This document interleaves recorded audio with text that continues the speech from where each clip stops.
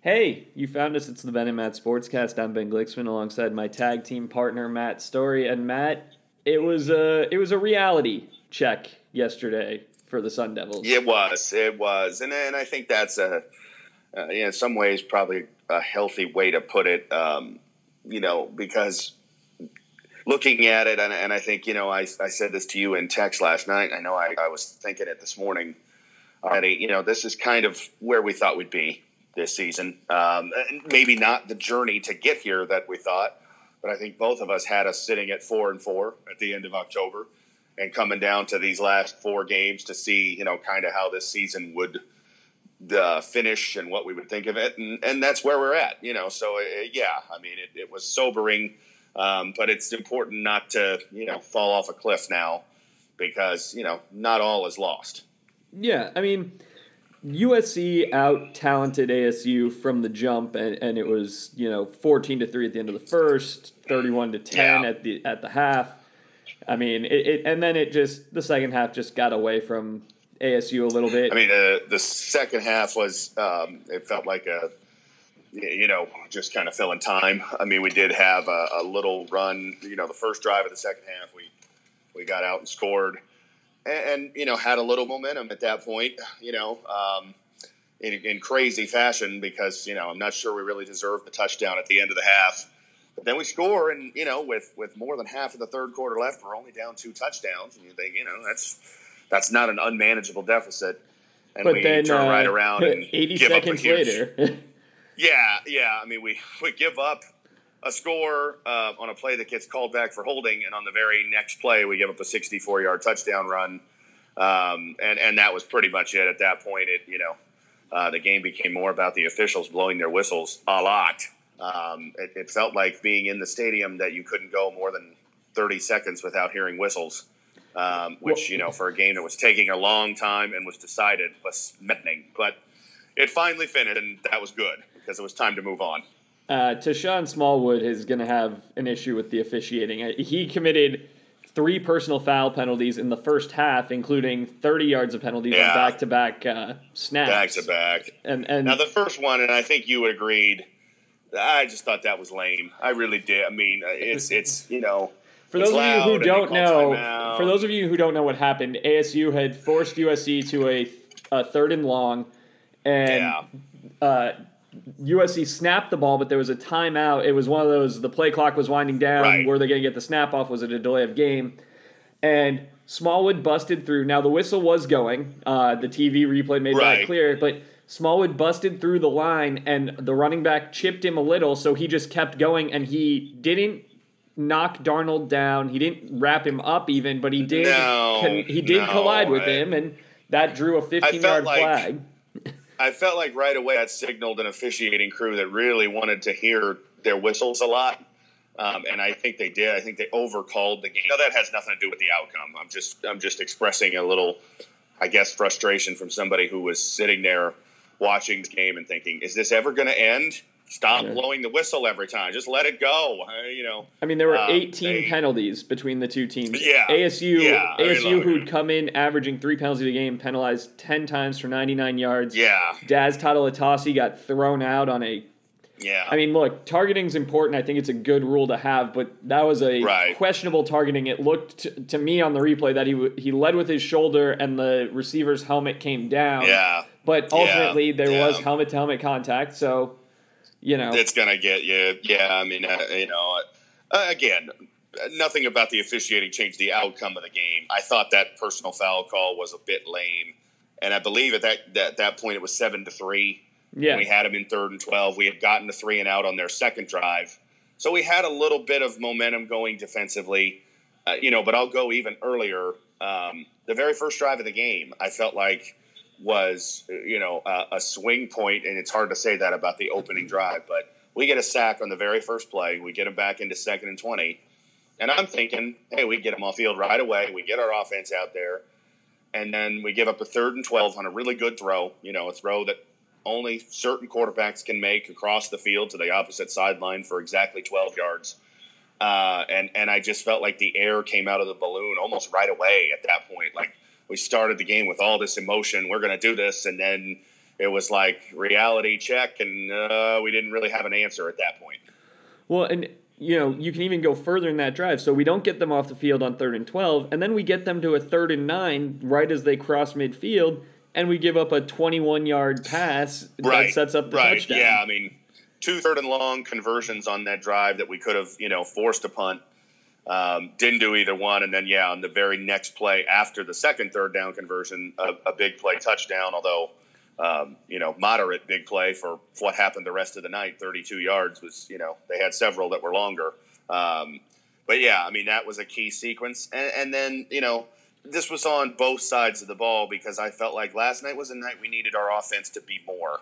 We needed them to answer early and go score for score a little bit, and they just didn't have it. The defense didn't do its part, but the offense didn't do its part either. The too many 3-and-outs.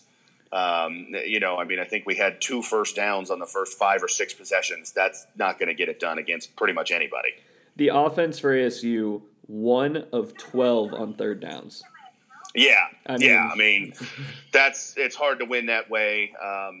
Variety of things. The defensive problems that we've been familiar with, they resurfaced last night. Couple times receivers getting wide open, and certainly missed tackles. I mean, that was a key. I mean, Ronald Tyler Jones. Vaughn's touchdown. Ronald Jones had 2 long touchdown runs that should have been probably 10-yard gains that ended up being 60-plus yard touchdown runs. Tyler Vaughn's touchdown should have been about a 15-yard gain. Instead, it turns into a 42-yard touchdown. Those are the plays that we talked about last week, the week before, not happening. You're going to give up a play, but you make that play and you limit the damage, and that didn't happen last night.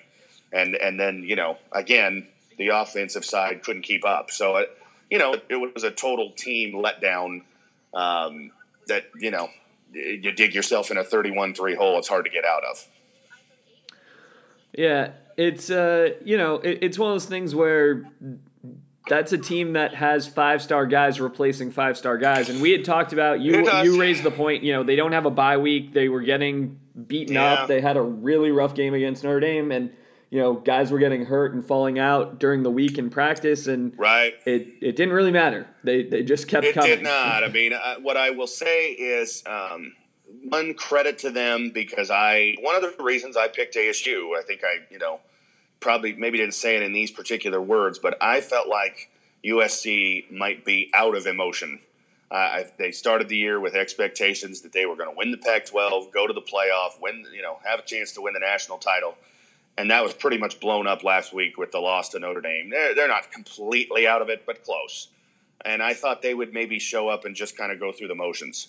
And I thought we would come in and, we were the team that still had something to fight for, had the momentum, and instead it looked the opposite. They looked like the team that played with fire and emotion, and we looked like a team that just kind of wasn't really there, which is a credit to them, but a disappointment watching what ASU was because it just didn't look like the same intensity that we had the last couple weeks.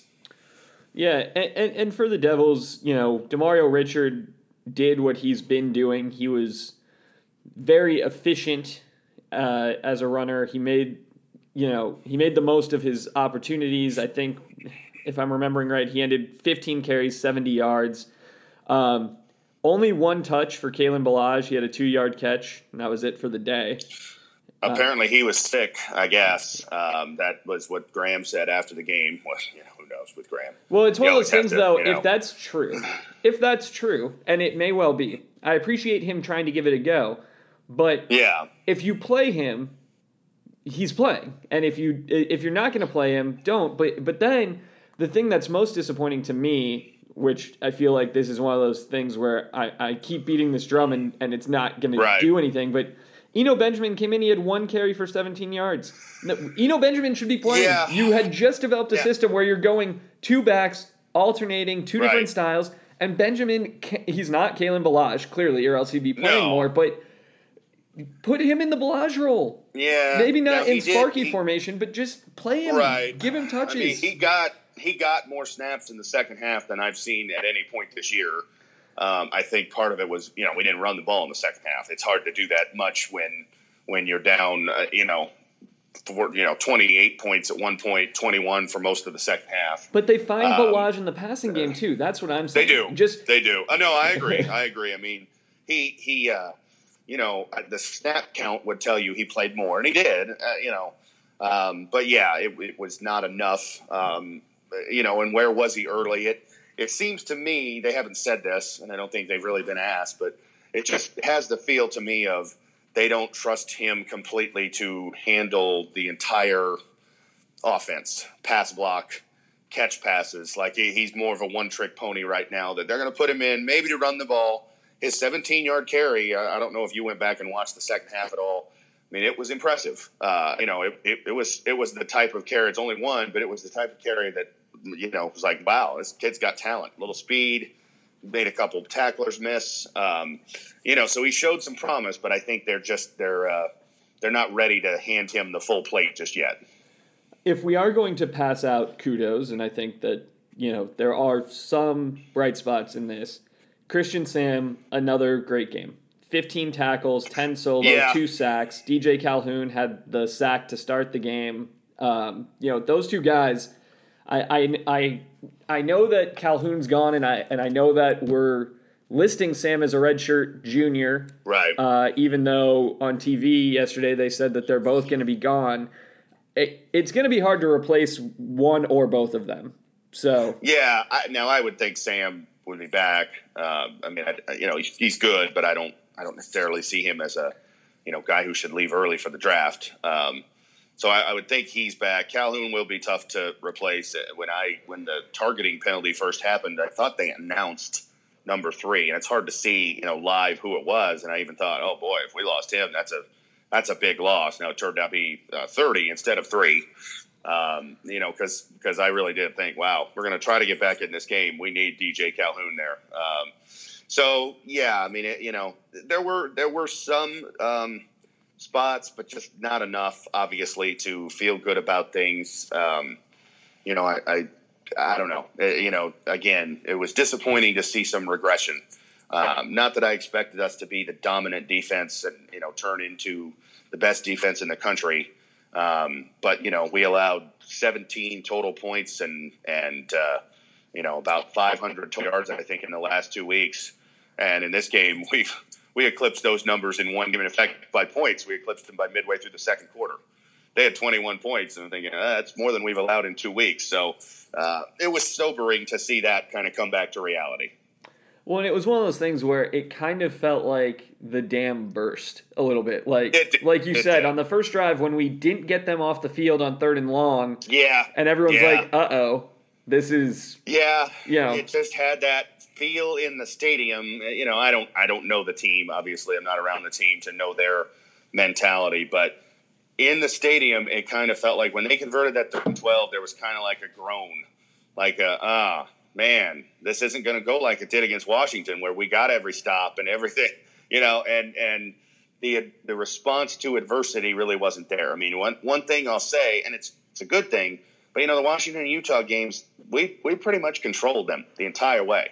We gave up a touchdown in each game late in the game. The Utah game was already completely decided. The Washington game obviously was still close, but we had control. We took early leads and we never looked back. And in this game, it was like we had to respond to not having that early lead, and that response just wasn't there. Yeah, I mean, Brandon Ruiz on the first drive came down to answer with that field goal.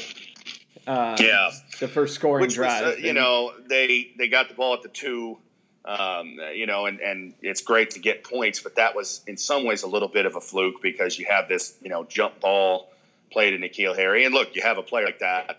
He made a great play, and then he gets, probably 30 yards after the catch. But that were only first down, I think, in the first 4 possessions. And it wasn't one that made you think that was a repeatable formula. Like it was a fluke play. That was great. But that's it. And by the time we really, got anything going offensively, again, the only drive we showed any consistent life was that opening drive of the second half. And, it's 31-10. It's a little late. And then, again, to flip it around, we get a touchdown there, and the defense gives up an immediate USC answer to, suck any momentum that you had and say, nope, going to happen tonight. And that was basically the feel of this whole game. Yeah, I don't know what happened with the offensive play calling. I don't know if Balaj being sick threw everything off or what. Yeah. But there was a lot of jump balls, and then, when they did try the short stuff, it just wasn't clicking. My memory is of the attempted screen pass to Ralston where Manny threw it back to the middle and Ralston broke to the outside. Right. And, some of that's just, when was the last time Nick Ralston was asked to do anything besides block in this offense? And, it's been weeks. Right, yeah, we haven't seen him. Yeah. I mean, I suppose seeing him is probably a sign that, Balaj wasn't able to take his normal amount of snaps and plays. Because, we just haven't seen him, in the offense at all. And you saw him have a more prominent role last night. That's a factor, obviously. I mean, there's a lot of little things you can point out, but when you get beat like that, obviously, you can't point. I mean, it's just like I was saying about the officiating. Do I think that personal foul call in that 3rd and 12 was a weak call? Sure. But when you get beat by 31 points, you can't point to one play and say, that swung the game. Without that, we win. No, it's not that way. I mean, for the Devils now, you need 2 more to get to bowl eligible. You've got Colorado, who should be beatable at home. Yeah. You travel to UCLA, who should be beatable. You travel to Oregon State, who is very beatable, and then you host Arizona. Right. I still think my thought hasn't changed on this stretch. I mean, I had 4-4. I believe you had 4-4. I thought 7-5 was gettable at that point. And honestly, these next 3 games, as you just said them, I mean, I thought all 3 of these teams might be better. I thought Colorado would be better. Certainly thought Oregon State would be better than they are. And so I feel even more so that those are winnable games. And now UCLA might be without Rosen. He got hurt yesterday. I don't know the extent of that. Even with him, they're beatable. But without him, they look even more gettable. So, we have to play. I mean, this kind of goes without saying. But last night proved we're not good enough to just show up and beat these teams. We have to play well, win. We didn't play. If we play like played last night, we won't beat anybody. Because that just wasn't good enough. But if we play a little bit more like the team we saw the last 2 weeks, maybe not even that good, but closer to it, we can win these next 3 games and be 7-4 going into that Arizona game. Just quickly on Rosen, he left the game with an injury to his left hand. One of his fingers was bleeding on the sidelines, and he went back to the locker room, and the doctors told him he would not play, so he came back in street clothes. Which I don't know if you watched any of that game or heard any of the – I felt like Brock Heward took some unfair potentially or maybe not unfair, but a little bit of what annoys me about, commentators and media. Like he made a lot of veiled comments about Rosen while at the same time saying, I don't want to speculate here and we don't know what's going on, but he took a lot of like subtle – without saying it that Rosen isn't tough enough and isn't a good enough leader. And like, if you know something, then say it. If you want to put your name on it, put your name on it. But if not, keep your mouth shut. Because I felt like he was a bit unfair to the kid with the way he was saying. Well, if we're going to go with people putting their names on it, I want to give you the opportunity to talk about Sam Darnold and the strong feelings that you were expressing last night via text. Well, I mean, I think, it's well established all year. I've been a fan of his. I have been a little surprised at the torrent of backlash. I mean, I'm not totally surprised because that's what we do. We build a kid up. He has this great Rose Bowl. And, I mean, I could have guaranteed you that unless they went undefeated and he won the Heisman, there was going to be this kid's overrated. He's not that good. But, early in the year, I felt like, all the criticism about the turnovers, like, I didn't, it was like Deshaun Watson last year. Like, he's making plays. Yeah, he's making a couple mistakes, and that's not ideal, but he's still plenty good. What I saw last night, I mean, having seen a fair amount of Rosen over the, last 3 years, seen him in person once, and having watched some Josh Allen and some of these other guys, like, I would take him over anybody in this draft. I think he brings so much to the table. That throw that he made on that pass that was the targeting call was a wow throw. I mean, that was between three defenders into the bucket. Placed right where it needed to be. I mean, if it's too low, it gets intercepted. If it's too high, it's incomplete. If it's too far to the right or left, it might get intercepted. And it was perfect. And it wasn't an easy throw. I mean, that was a probably a 25, 30-yard throw from where he was across the field. It was impressive. I mean, do I know that he's going to be all-pro in the NFL? No. Nobody knows that about anybody. Nobody's a guarantee. But he was plenty impressive last night. And to me, he just brings the most to the table. He's got the arm. He's got mobility. His ability to – I said this to you last week when we were driving to Ole Miss.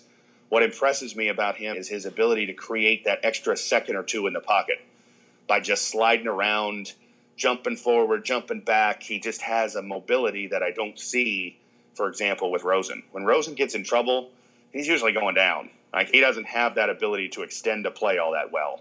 Darnold does.